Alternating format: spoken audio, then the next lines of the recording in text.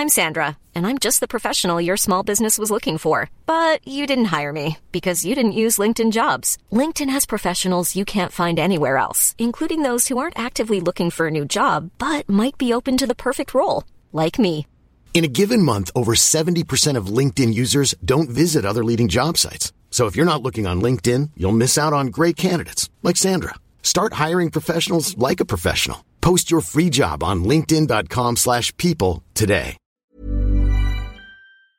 PSE can now fully acquire PDS, SEC. Philippine Stock Exchange Incorporated, PSE, has been granted exemptive relief to take full control of Philippine Dealing System and Holdings Corporation, PDS, the Securities and Exchange Commission, SEC, said on Thursday. It said that the Commission on Bank, in a meeting on Tuesday, had approved the PSE's application for exemption from the Securities Regulation Code, SRC, rule that limits an organization's ownership and voting rights in an exchange to 20%. The PSE, which owns 20.98% of the issued and outstanding capital stock of PDS, has long sought to raise its stake in the fixed income exchange to 100% and integrate it with the equities market. The SEC had previously rejected the PSE's bid due to the ownership cap and concerns over its business plans.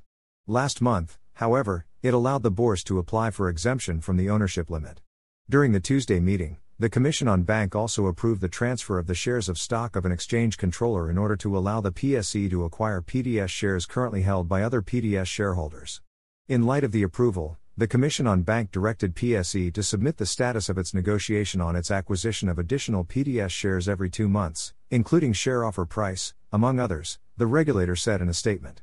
The bourse was also asked to submit operational and developmental plans and timelines in relation to the fixed income exchange. PSE has been directed to submit regular updates, including updates on timelines of concrete plans, on its commitments, such as reduction in fees, valuation, enhancements of systems and launch of new products, every 3 months following the acquisition. Under Section 32.2c of the SRC, no person can beneficially own, directly or indirectly, more than 5.0% of the voting rights of an exchange, and no industry or business group may control no more than 20% of the voting rights.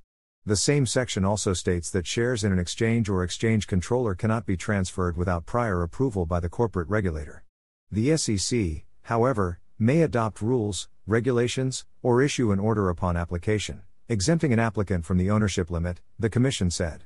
The PDS group includes the Philippine Dealing and Exchange Corporation, which operates the organized secondary market for the trading of fixed income securities issued by corporations, as well as the government.